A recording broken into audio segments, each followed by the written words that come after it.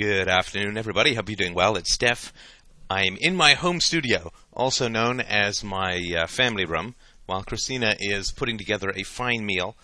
I thought I would do a short podcast about a few ideas that I've discussed with people this week.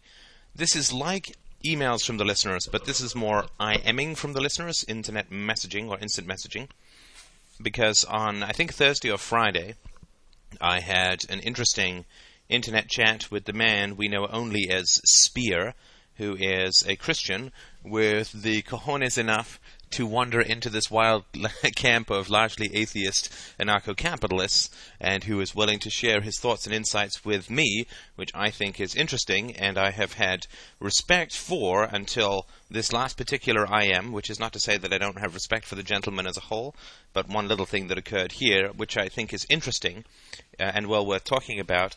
I'm going to just read a little bit about the transcription of our IM chat and then talk about my thoughts about an objection that he had to a particular perspective of mine. And we can sort of share this out, and you can let me know what you think. But before I do that, I guess two orders of business, nay, three orders of business. The first is that we are going to have our regular Free Domain Radio chat tomorrow afternoon at 4 p.m. Eastern Standard Time, and the topic which we're going to work on is going to be the question of raising children. How do you raise children in a society which is fairly irrational, full of state schools and assorted other patriotic crazies, and of course religious people who don't necessarily appreciate their little tykes being told by your little tykes that there's no such thing as a God. So Christina will be leading us through that conversation. She's rather surprised. Oh no, she's holding a knife. I will be leading us through that conversation, and we're going to talk to those who have theoretical children and those who have real children, and see if we can't get some perspective on it. And I think that will be very, very interesting. The second order of business is, of course, the usual one, is me cravingly throwing myself on your mercy for funds to help expand Free Domain Radio. After I got my article published on LouRockwell.com, Space Aliens from Luxembourg, a horror story, I got probably the largest volume of emails that I've ever received for an article. So that seems to be a pretty good way of communicating libertarian ideals across the wire. And we had the largest single-day group of hits on Free Domain Radio, the website, which I guess since its launch in late February, has received about 14,000 visitors, which is not bad for a website that's growing. And on Friday, the day after this was published, we got 300 visitors in a single day, which I think is very good. Of course, that's translating into even more people listening to the podcast, which I think is good. And as a result of all this, that, and the other, extra cash is always welcome. So if you'd like to go to freedomainradio.com, click on the donate button. I will certainly appreciate it. And last but not least, as I track the number of listeners, I actually had to go and buy more RSS feeds. I use an RSS aggregator to publish freedomainradio.com podcasts to other agencies, and I bought it in March, and this is just one of the ways in which people can get through to the podcasts, and I bought 60,000, and I just ran out. So I actually had to go and buy some more. So all of these costs, if you can help me defray them, I absolutely and totally thank you. And all that will happen with your money is that I will use it for even more Swedish back rubs than you can shake a stick at, and for helping to promote the freedomainradio.com website. And we also got the Lou Rockwell article, which was published on Thursday, was also cross-linked on Friday to antiwar.com. They had initially rejected the article, saying that they were going to let Lou Rockwell publish it, and then they decided to run it anyway, so that's good. And I got one very touching letter from a woman in Iran saying that she found the story very well written, which is nice, but the most important part of her email was that she was quite frightened at how this might be applied to her own country. And of course, there are precious few words of comfort that I can offer her sitting in such a terrifying position. My heart's just bled for this email. The only thing that I can say or could say to her is that there are those of us of conscience and wisdom who are doing our best to oppose what is going down in American foreign policy and British foreign policy at the moment, and we are doing the best that we can to get as much of a message out as possible to try to enlighten the population about the horrors that are going on overseas, and that we will do the best that we can and keep our fingers crossed. But it's people like that we need to remember when we are looking at how we communicate these ideas. I know we run into a lot of opposition, we run into a lot of hostility, we run into a lot of indifference, but it's absolutely worth it. We should always keep plugging away, both for the pleasure and satisfaction that it gives us emotionally and spiritually, but also because there are people on the far side of the globe who have no capacity to influence events over here, and we who do, I think, should do what we can, as much as we can, within the limits of our degrees of pleasure and ability, to do to make these things as public, because there are people on the far side of the world trembling as the shadow of this beast of U.S. foreign policy ravages the world, and those people are our brothers and sisters, and we should do what we can to help them, I think. Now, on the heels of that, I recently got a free subscription to Maclean's magazine, and I thought that it would be interesting to read to you a few snippets from an article that is in the May 15th, 2006 edition of Maclean's. It's also available on macleans.ca on the website. Now, this, I think, is quite interesting, because those of you who are in America may feel that America has some sort of monopoly on warlust, or on this sort of semi-erotic worship of the soldier. But I wanted to read to you something that, not the whole thing, of course, but some parts of it that were written for a Canadian article. Of course, Canadians considered to be the nice people of the planet, the peacekeepers, those who make the Swedes look like Rambo. And I wanted to just read a little bit, because I think it's quite interesting to look at how this semi-homosexual pornography can be applied in this worship of outright state hitmen and murderers. And let's just have a look at this. This is an article entitled "We Were Abandoned," and it is about the political and emotional trials of, as this header puts it, an elite group of snipers went from standouts to outcasts, victims, many say, of a witch hunt driven by jealousy and fear.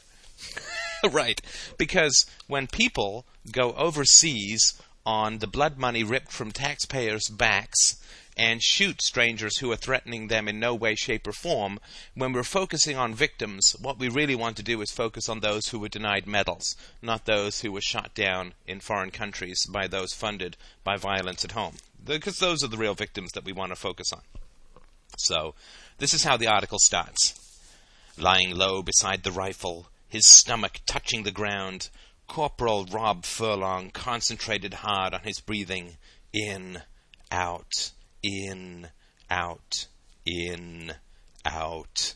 Deep, but not too deep. Slow, but not too slow. The tiniest twitch, a heavy exhale perhaps, or a breath held 1 second too long, could jerk his weapon ever so slightly, turning a sure hit into a narrow miss. In the sniping world, where one shot should always equal one kill, steady breathing is just as crucial as steady aim. A Newfoundland boy with pale blue eyes and a chiseled frame, Furlong adjusted the elevation knob on his scope, the barrel of his gun pointing higher and higher with each turn. He knew the routine, had practiced it 1,000 times back at the base in Edmonton. The further away the target, the higher the rifle should point. Wind blowing to the left, aim slightly right. Most snipers will tell you it's not much different than a golfer and his caddy lining up a long putt. Calculation, instinct, and just a little bit of luck. You can teach a certain amount of it, Furlong says, but there is a large percentage that you must have naturally. A good shooter is born. You can't teach someone to be a good shot if they don't naturally have it. The 26-year-old stared through the scope, his left finger tickling the trigger. In, out, in, out. The first shot missed. A second round missed too, but not by much. It pierced the man's backpack. They had no fear, Furlong recalls, of his target. They didn't run. I guess they've just been engaged so many times. He immediately reloaded the chamber and lined up his rifle for a third try, checking to make sure his grip was flawless. Furlong knew exactly why that second shot missed. Instead of following a perfectly straight line, he had squeezed the trigger a tiny smidgen to one side. Even a fraction of a millimeter can make a huge difference on the other end. In this case, the difference between a man's knapsack and his heart. "Stand by," Furlong said again. Another loud pop echoed through the valley, sending a .50 caliber shell, rocket-shaped, almost as long as a beer bottle, slicing through the Afghan sky. 4 seconds later, it tore into the man's torso, ripping apart his insides. So then the article goes on to talk about how this shot was something special. Rob Furlong had just killed another human being from 2,430 meters. It was, and still is, the longest ever recorded kill by a sniper in combat, surpassing the mark of 2,250 meters set by U.S. Marine Gunnery Sergeant Carlos Hathcock during the Vietnam War. It should have been a moment of pride for the Canadian Army. 5 of its most talented snipers, men trained to kill without remorse, then turn around and kill again, did exactly that. They destroyed Al-Qaeda firing positions, saved American lives, and tallied a body count unmatched by any Canadian soldier of their generation. U.S. commanders who had served alongside the snipers nominated all 5 for the coveted Bronze Star Medal. "Thank God the Canadians were there," is how one American soldier put it. Today, more than 4 years later, 3 of the 5 decorated snipers who served in Afghanistan are no longer in the Army, brushed aside by a military machine that seemed all too willing to watch them go. Persecuted instead of praised, they fell victim to what many still believe was a witch hunt driven by jealousy and political correctness. Aaron Perry was pushed out the door. Furlong left on his own, so disillusioned that he could barely stomach the thought of putting on his uniform. Graham Ragsdale, the leader of the unit, suffered perhaps the worst fate, stripped of his command and later diagnosed with post-traumatic stress disorder. He has spent the ensuing years battling deep depression. Now, I must tell you, what an instructive story this is on so many levels. So many levels. Now, of course, the questions that pop into my mind, which are never answered in these kinds of questions, and I just wanted to point out that we should never, ever take American aggressiveness as an American phenomenon, because we're all human beings and everybody is subject to the same kind of moral corruption and moral evil. And they do have, of course, a picture of the guy here, and he has the dead eyes of a murderer, of course. That is exactly what you'd expect from somebody who is a professional hitman, a professional murderer, and mass murderer. These people shot dozens of people, according to this article. Now, first of all, there's the military porn, what I call the warnography, which is in, out, deep but not too deep, the tiniest twitch, the guns, the statistics, the distance, it's all, I mean, this is a death cult of war and murder worship that is occurring here, and it is a real tragedy in both what has happened to this man, who was raised to believe that, I guess, shooting people that the government points at is the highest honor a human being can occur to a human being, and sadly, this writer, who is sitting at home and has probably never had a day's military training in his life, talking about how wonderful these people are. The idea that it is like a sport, as they say here, it's not much different than a golfer and his caddy lining up a long putt. I think it is actually quite a bit different from a golfer and his caddy lining up a long putt. For instance, if you could imagine a game that might be struggling to get into the Olympics, populated by slightly elderly white men who are slightly portly and lots of lesbians who are also slightly portly, wherein you have a slave running down a field, and the sport is to wait until they're, I guess, just a little over 2 kilometers away, and then to attempt to shoot them.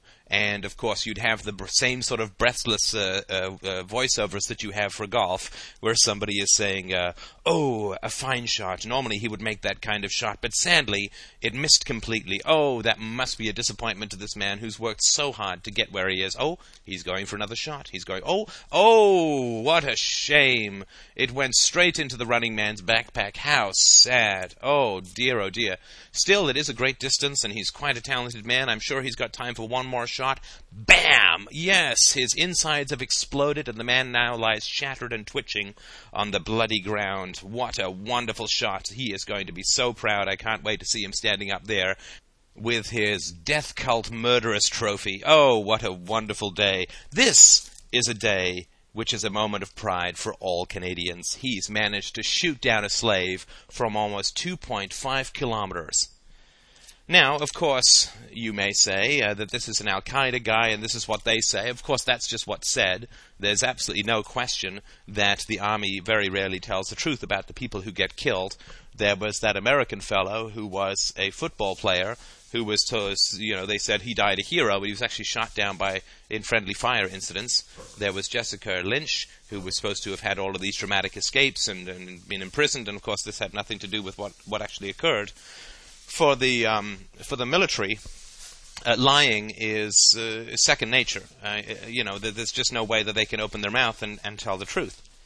So the fact that they're talking about how this guy shot an Al-Qaeda guy from 2.5 kilometers away, it's very hard to imagine how he's going to know that from 2.5 kilometers away. And so we can assume that it was not the case that he was shooting an Al-Qaeda guy, but just some guy. And the other thing, of course, is that even if he was shooting an Al-Qaeda guy, the people who have grown up to be Al-Qaeda members are subject to an enormous amount of slavery. They're born into a family and religious and political structure that gives them no capacity for freedom, and so when they do end up becoming terrorists, we can assume that they've not necessarily had the greatest degree of choice in their life, and so they're kind of like rabid dogs. And also, we know that their hatred for Westerners stems a good deal from Western foreign policy. In other words, people exactly like this guy who go out and shoot and kill and bomb them and then provoke them to attack us back so that we could then go out and shoot and bomb and kill them some more. And so it's very hard for me to understand that even if this was an Al-Qaeda guy, that this is something that we should be very proud of. But I think it's very interesting just to look at how this victimhood, right? They're looking for victims in this story, and the victim is not the poor Al-Qaeda guy who gets his head blown off or his insides blown apart from 2.5 kilometers. And the fact that he shows no fear is also quite interesting, right? So this guy gets shot in the backpack and shows no fear. Well, this is something that is very interesting. What kind of human being shows no fear when they take a bullet misses them, another bullet hits them in the backpack, and they show no fear and just wait to get killed?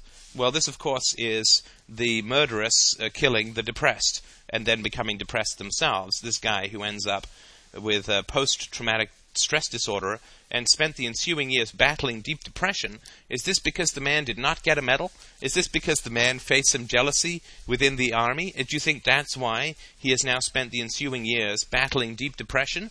Or do you think it's because his conscience is perhaps telling him that being a paid murderer is not the way to a virtuous life of peace and self-respect? But of course, this is not something that is ever talked about by civilian writers. What they talk about is how we should be proud of these people and how sad it is that they didn't get more medals for shooting people who had never done them any harm whatsoever.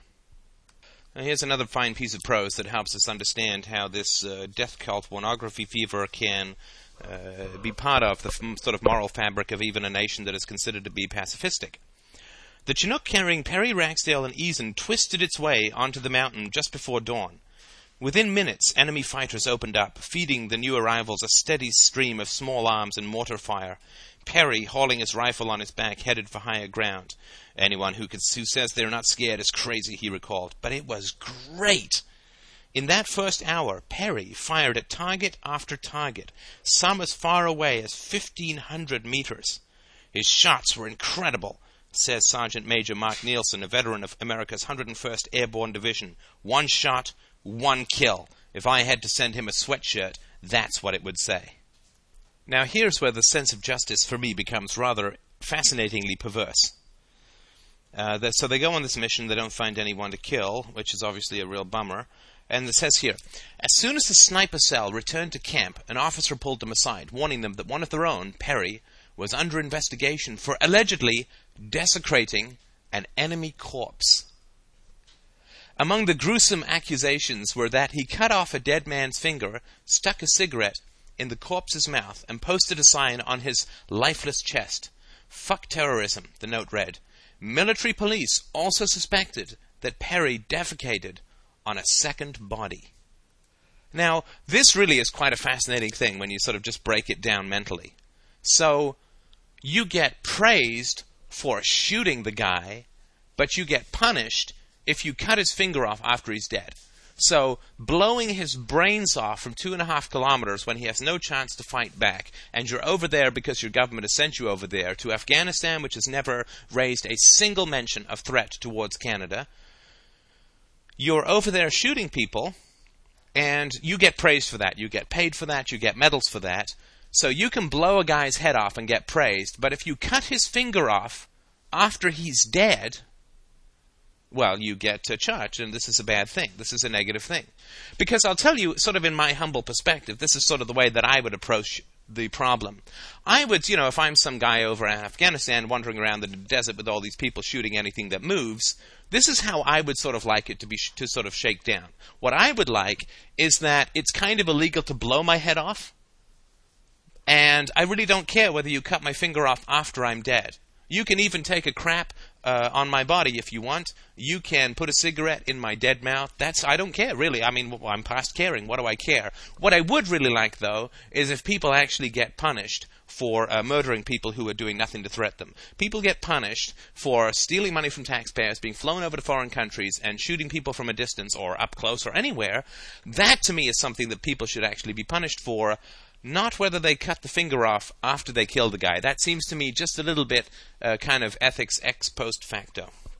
But it gets even more bizarre, ladies and gentlemen, if you just want to follow the twists and turns of military ethics. Obviously an oxymoron, almost as unbecoming as military intelligence.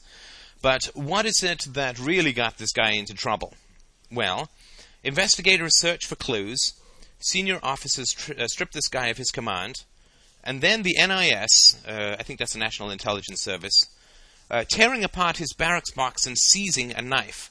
A Canadian chaplain later claimed that Perry swore at him in a threatening manner, an allegation that landed the soldier under arrest for conduct unbecoming. Now just savor that moral evil and insanity just for a moment, because this is a kind of concoction that you're not going to get to taste every day. So a priest is over there, and he's got no problem with these Canadian kids going and shooting everyone and sundry over there. But what he really has a big problem with is that they may have cussed him. So you can go and shoot a guy, and the priest has no problem with that. In fact, he's there to support you and help you through it and to tell you to obey the secular authorities and get to heaven by killing Arabs. But the moment you say some word which he finds offensive, well, then he's going to get you arrested because, you see, that's wrong. So later on the article says, his story sparked the inevitable outrage. A court-martial for swearing at a chaplain? The fact that he was a celebrated sniper, a member of a unit that now boasted a world record kill, only fueled the media circus. In interview after interview, Perry denied that he swore at the Padre, saying his cuss was a general rant aimed at nobody in particular. As for the finger investigation, he was adamant that he never mistreated a corpse or staged a so-called trophy photo. He even went so far as to say that although he was innocent, he still supported the words written on the sign. Fuck terrorism, who can disagree with that? So you see, he never mistreated a corpse. So he's not a bad guy. Now, he created corpses, so he blew apart the interior organs of living people and scattered them across the sand, but he never mistreated a corpse. So I guess he's a good guy then. And it goes on to say, over and over, the NIS grilled the men behind closed doors, hoping to catch one of them in a lie. It was a really, really hard emotional time, Furlong remembers. We fell apart when we came back. I mean, this is just fascinating. This is the mindset of somebody who's probably shot dozens, if not hundreds of people. And why? Because somebody pointed and said, those are your enemies. Have they ever threatened him? Have they ever threatened his family? Have they ever threatened his community? Well, of course not.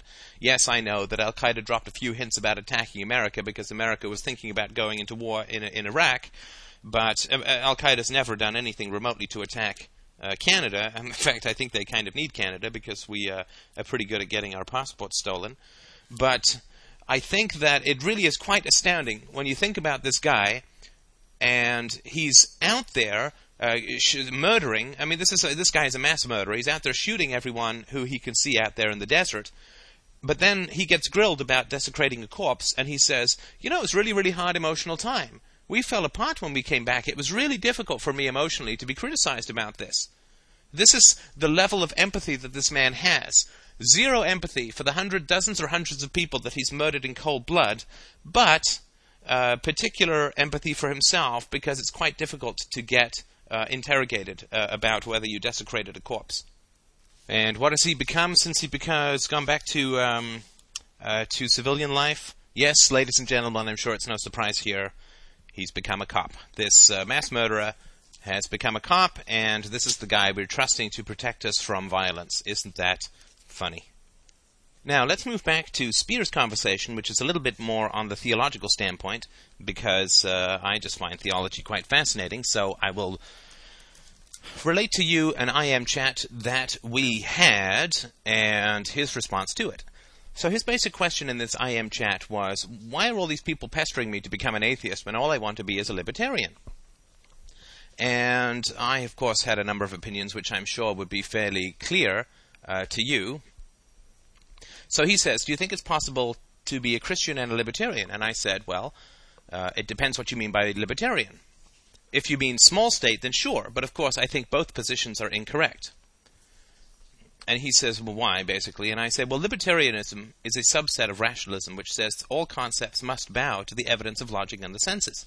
That is how we know that the state or the collective does not exist. And all rules for people apply only to individuals. But if concepts don't exist, except insofar as they describe what is in the world, if concepts don't exist except insofar as what they describe in the world, then the state does not exist, but then neither do gods. And that's probably the pressure that you're feeling. And he said, no, it's a little more than that. And I said, well, tell me more. And he said, I honestly feel that as part of libertarian practice, everyone has the right to freedom, as long as it doesn't infringe on another's freedom. And I said, sure, I agree. Religious beliefs are not evil, of course. And he said, well, I'm glad you agree, but others don't seem to share your insight. And I said, however, religious beliefs are still an error, and a dangerous one, and dangerous errors in its application by others. Remember, the Bible says we unbelievers should be killed, and that can make us just a little bit jumpy. So he said, so following with that, since I agree that the state shouldn't be here because of the evil I see very present, yet disagree with your view on atheism because of other reasons, aren't I entitled to that? And I said, but the existence of God, like the ethics of the state, is not a matter of opinion. It's not up to me whether I believe or not, no more than it's up to me whether the world is round or not. And he said, well, let me see if I can use an analogy, because I think we can agree on this. And I said, sure. And he said, I believe we can both have rational reasons why we believe what we believe, even though they contradict. Now, here's the analogy. He says, if you saw me on a plane to Hawaii and went home only to see on the news that the flight crashed into the water, all attempts to see if there are survivors have failed, it would be rational for you to believe that I had perished.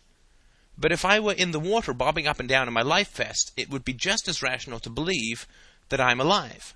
And it would be understandable why you might think I would have died.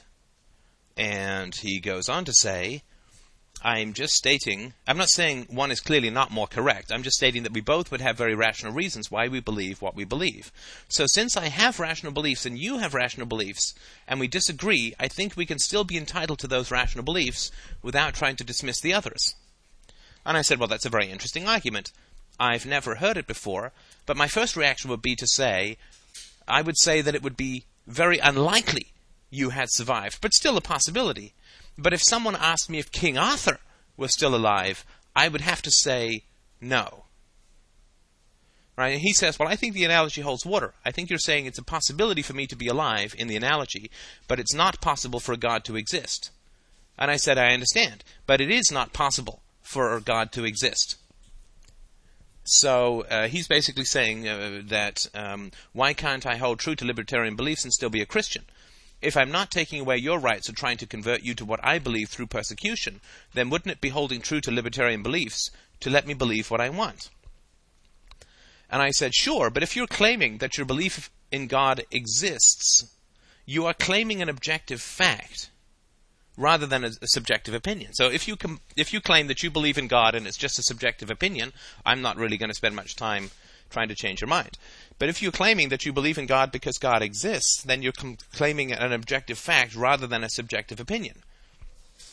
Like if somebody says to me, I worship my cat because my cat is the best thing ever, I'm like, great, more power to you. But if they say, I worship my cat because my cat is an embodiment of the ancient Egyptian god Set, then I would sort of say maybe that might be something you'd want to prove rather than just sort of state it. So I think that's something that I would sort of approach to that, right? So if you're saying that your belief that God exists occurs because God does exist, then you're claiming an objective fact. And as an objective fact, it's open to scrutiny and criticism just like any other theory. Now, he says that I can accept that my belief will be subject to scrutiny and criticism.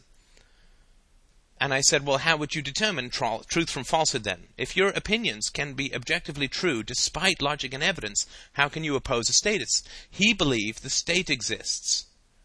Right? So this is an important thing. This is why Christianity and statism must go hand in hand, or if not, there's a contradiction in the thinking.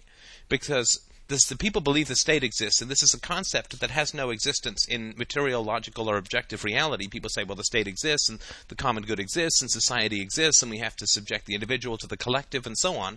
So they're saying the concept exists and has primacy over the individual.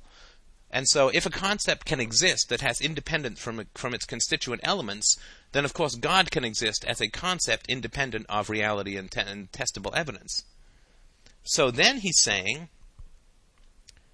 he says, but now you're arguing that I can't have a rational belief in God.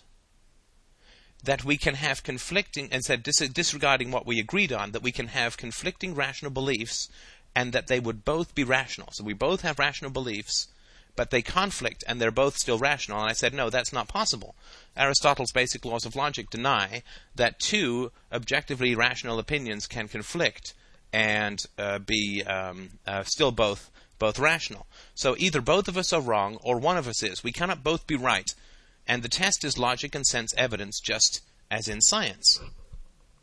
So then he tried a mathematical analogy, which didn't work for me very well at all. And then he said, but recently it has been discovered that the speed of light has changed, meaning that the theory of relativity has been disproved. And I said, sure, science is always conditional, of course, relative to logic and reality. Science is a set of thoughts, a methodological set of looking at reality, of describing the laws of reality. And so everything that science says is conditional upon verification and details from reality. So I have no problem with that. It's the scientific methodology that is absolute, not the conclusions, right? And he agreed with that. And he said, but as of this moment in our small lives, I think we need to agree to disagree, which I've never really liked that as a general idea at all. He said, libertarianism can be had by both of us, and I don't see a logical reason why that's not true. And I said, but it's not libertarianism versus religion. That's a false dichotomy. It's fact versus opinion. If you say you're a libertarian because it's true, logical, empirical, great. But then if you say you believe in God despite logic and empiricism, then you have two contradictory standards.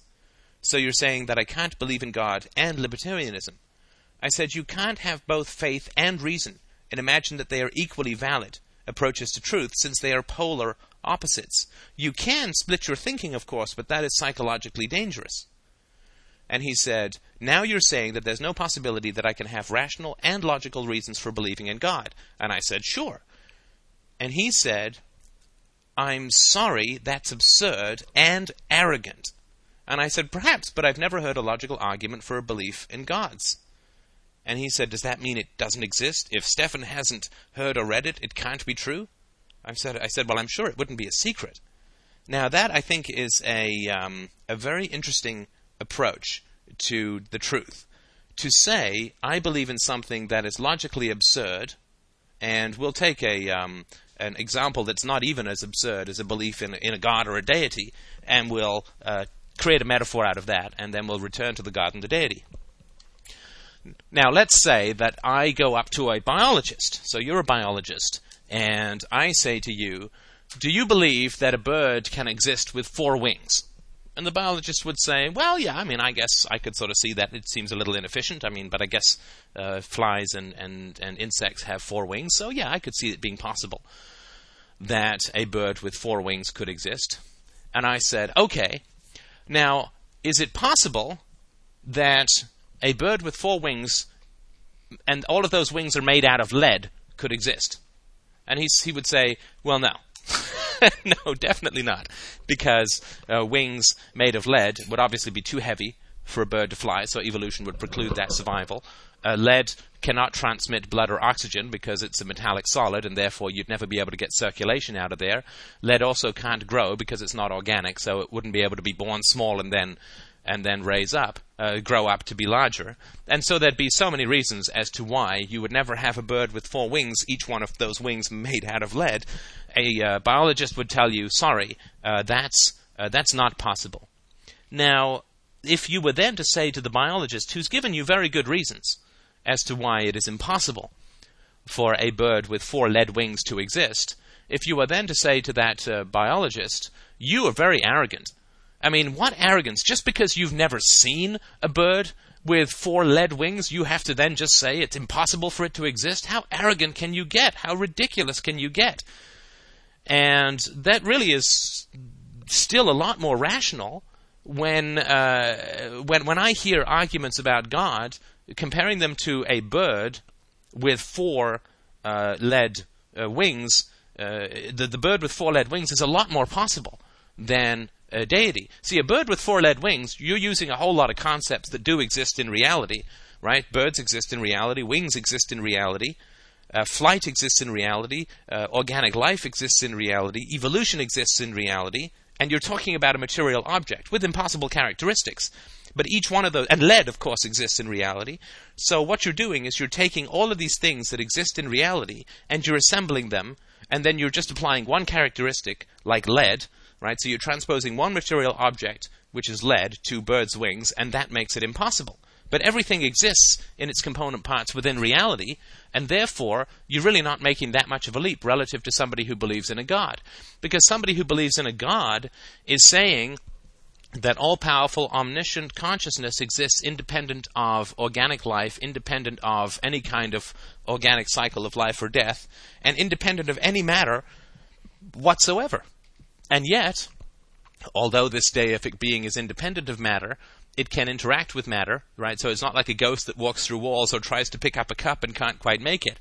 And also, if you go even further, that this independent entity, which has a completely different and non-existent life structure from anything that we've ever seen or heard of, also has exactly the same morals that we have, however, acts in ways that the deity itself considers immoral, and yet we have to worship that deity as moral, and then comes down and impregnates a woman and creates a son who walks on water and turns bushes into flames and turns water into wine and comes back from the dead. Like, the amount of things that you're then loading down onto, if you go all the way from a specific belief in an abstract deity to a concrete belief in the methodologies of a particular religion, you're not even assembling things that have existence independently of your concept and then calling it something that exists. So with the bird with the 4 lead wings, we've got lead, we got wings, we got birds, we got evolution, we've got everything. It's just the assembly of material matter that doesn't work.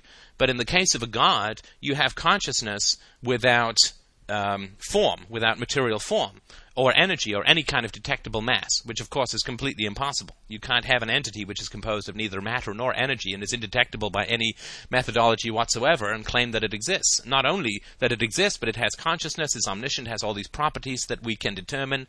Even though we can't detect God in any way, we know he's eternal and moral and all-powerful and omniscient and blah, blah, blah. Blatantly self-contradictory characteristics like omniscient and all-powerful, blatantly self-contradictory moral attributes like telling people that they need to help those who are in need, like the Good Samaritan, but then does quite the opposite, kills and murders people, commands the murder of other people, yet we worship this thing as moral. So when somebody comes up to me and starts talking about a deity or gods or ghosts or goblins, leprechauns, whatever you want to call it, they're not even assembling component parts of material reality into something which could not conceivably exist, like a giraffe with a 9-mile neck, or a bird with 4 wings, or a whale that can fly, right? Because then you're just taking whale and you're adding the word fly to it, but things do fly, and there is such a thing as a whale. But when you talk about a god, you're not assembling anything that has any existence at all. So it's less likely that a god would exist than a bird with four-legged wings would exist. And so if you're comfortable with a biologist saying, no, I'm so sorry, little boy or little girl, this idea that a bird with four-legged wings can exist is just not the case. Like, it's just not true. And here's how we know this, blah, blah, blah. You sort of go through the reasoning. If you consider that arrogant for a methodology of knowledge to actually deny the existence of blatantly self-contradictory and ridiculous entities, then I'm not really sure what is meant by arrogance. I mean, that wouldn't make any sense to me at all.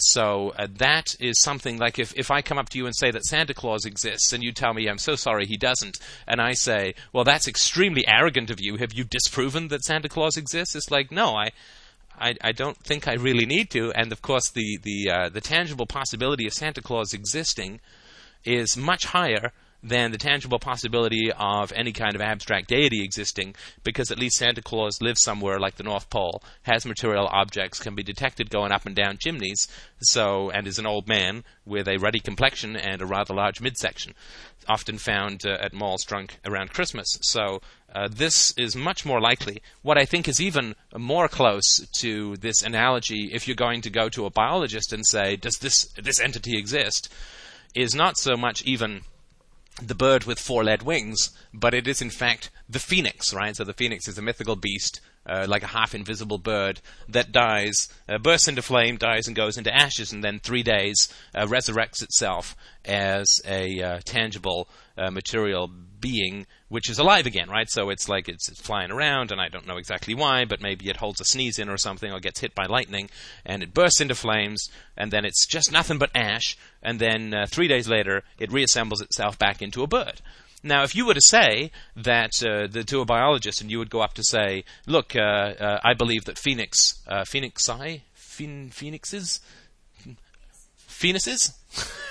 Take the H out of there, we're talking about something really great.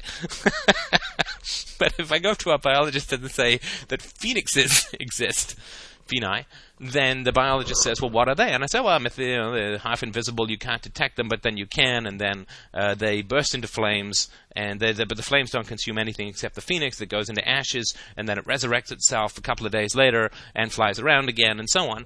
Well, I think that the biologist would be fairly comfortable in saying, I'm sorry, that really doesn't work. So unless you have any particular kind of proof for such a particularly wild theory about something existing, then I'm afraid you're going to have to surrender that belief to the bounds of impossibility. And should, of course, we find that such a self-contradictory and fantastical creature were to ever exist, then we would obviously have to be in a different universe or rewrite the entire theories of science and reality. But I think right now we feel fairly safe in believing that phoenixes don't exist. And, of course, the last thing which I'll mention about this particular topic is even if consciousness could exist without material form and could exist independent of a body and had the organic concepts of consciousness and thought and action and morality and inner direction and judgment and choice and free will, all the characteristics we associate with biological consciousness, if we did allow that consciousness could exist independently of biology and would exist eternally, there would be absolutely no reason to believe that there would be only one of them, right? So if I say that a phoenix exists, that a bird exists that can fly into ashes and burn into ashes, resurrect itself, fly off again, but then I said, but only one of them exists, right? So that would not be something that would be comprehensible, really, right? So I say, invisible things exist. Things which cannot be detected in any way, shape, or form exist, but only one of them exists. Well, that doesn't really make any sense. If they can't be detected in any form, and it's a matter of faith that they exist, then, of course, there's no reason to believe that only one of them would exist. And there's no reason to, if they can't be detected in any material form or in any rational construction or configuration, not only would there be no reason to believe that only one of them would exist, but there would be no reason to believe that any of those characteristics could ever be determined, because these things are independent of any physical verification. So if I said that an entity called Glottonbottom existed, which was independent of any physical kind of verification, could never be detected in any way, shape, or form, and had completely contradictory characteristics, like Glottonbottom is a square circle, which is both fire and ice simultaneously, and exists everywhere and nowhere, but there's only one of them, well, it just seems kind of silly. There could be any number of them, and since they can't be detected in any way, shape, or form, of course the existence or non-existence of those things then become meaningless. Like if I said that we were all shrinking massively, but everything that we used to measure that shrinking was also shrinking, and therefore it could never be detected, and there would never be any consequences to our shrinking, it'd be like, okay, like you're just inventing this invisible matter called Flatbotchet, which impermeates reality and everything and can never be detected and has no effect upon reality. Well, these things are all just, to my mind, quite silly. Now, I understand that for people who are raised religious and who have imbued material reality with deification and Godhead and virtue and the grand drama of a Christian myth or other kinds of religious myths, I understand that this all sounds very flippant, and I really recognize that. But I would make the claim in return, and with all due sympathy for the deep and personal nature of these beliefs, that everything that you claim to worship within God, virtue and justice and compassion and charity and concern and care and love and benevolence and purpose and the grand story, everything that you claim to worship in God is actually within you. Because if there is no God, then of course when you pray and you get answers that are wise, and you get answers that are correct, and you get answers that lead you in the right direction, and when you pray you get peace of mind, and when you pray you feel heightened compassion for others, I fully respect that, but since there is no God, these things are all within you completely and totally. All the wisdom, all the love, all the compassion, all of the sense of purpose, all the sense of virtue, all the desire to raise the standard of morality throughout the world, all of these things are in you already. You do not need to look to an invisible external agency to achieve them. I'm not asking that you give up on these things and create a life empty of meaning and empty of purpose and empty of virtue and empty of compassion and empty of justice. I'm saying that these things exist within you, and the danger of praying to an external deity that other people have defined is that you end up being prey to the manipulation of those people who tell you what that deity is.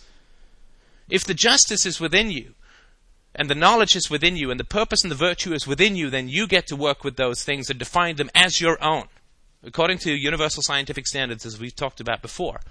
The danger of having them defined by other people and written down in books that they get to tell you about the meaning of is that everything that is within you that yearns for purpose and justice and virtue and benevolence and kindness and purpose, everything that is within you is subject to being manipulated by other people with their own agendas and their own purpose and their own material greed. So that's my particular caution.